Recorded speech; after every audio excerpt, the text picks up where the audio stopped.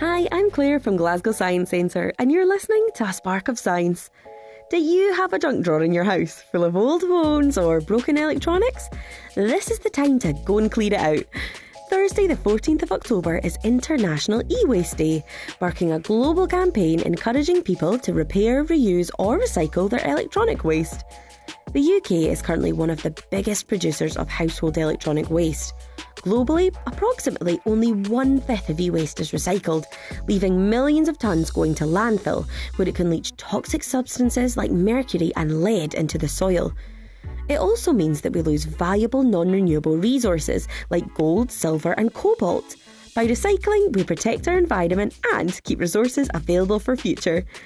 Our current recycling processes are slow and inefficient. There are also ethical considerations to make, as many countries send their recycled waste to nations with poor labour and safety laws, which don't protect those completing dangerous processing tasks.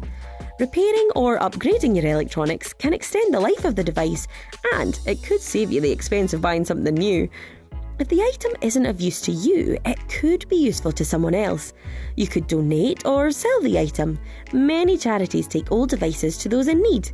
You could also try returning it to the manufacturer, who may have a recycling scheme in place. I hope you enjoyed A Spark of Science, brought to you by Glasgow Science Centre.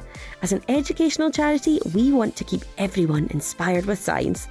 Take a look at our online content on our website. You'll also find us on Twitter @GSE1.